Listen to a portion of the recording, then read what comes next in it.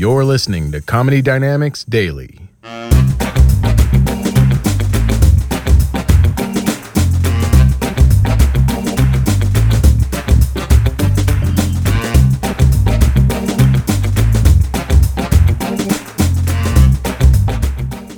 I did have an uptick in sugar daddies in my DM the past couple years or so. It's fine. But I don't think that I'm the sugar baby that these people are interested in. Because if you DM me to be your sugar baby, get ready for me to ask why your wife left, because I'm gonna get in there. Just being like, why are you doing this? Is it easier to talk to women that are younger? Maybe Barb will come back. Let's talk about this. I'm just concerned for people.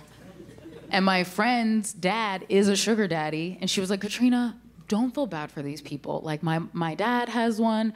He's happy. His girlfriend's happy. It's whatever. And it's like, you know what? If you have enough money that you can fund the existence of a whole nother person without blinking an eye, sponsor it up. Go for it.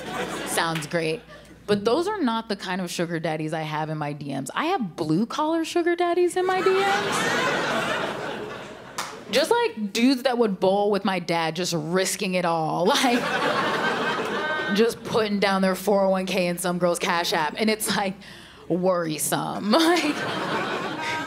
If you wore for most of your working life one of those super thick black back braces with the suspenders, you don't need to be anybody's sugar daddy. Stop. For the love of God, keep your money. You're gonna put a second mortgage on someone's name that starts with at. You can't do that. This is horrible. And one time I told that joke and someone tried to defend it and say, hey, some of those guys can make up to $100,000 a year. And I was like, that's so cute that you think that's a lot of money.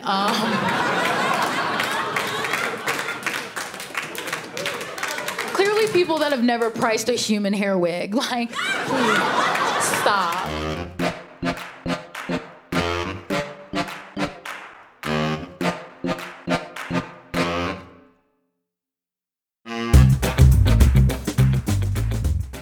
Comedy Dynamics Daily is an Acelcast original and produced by Brian Volk-Weiss, Richard Myrick, and me, Brian Adams.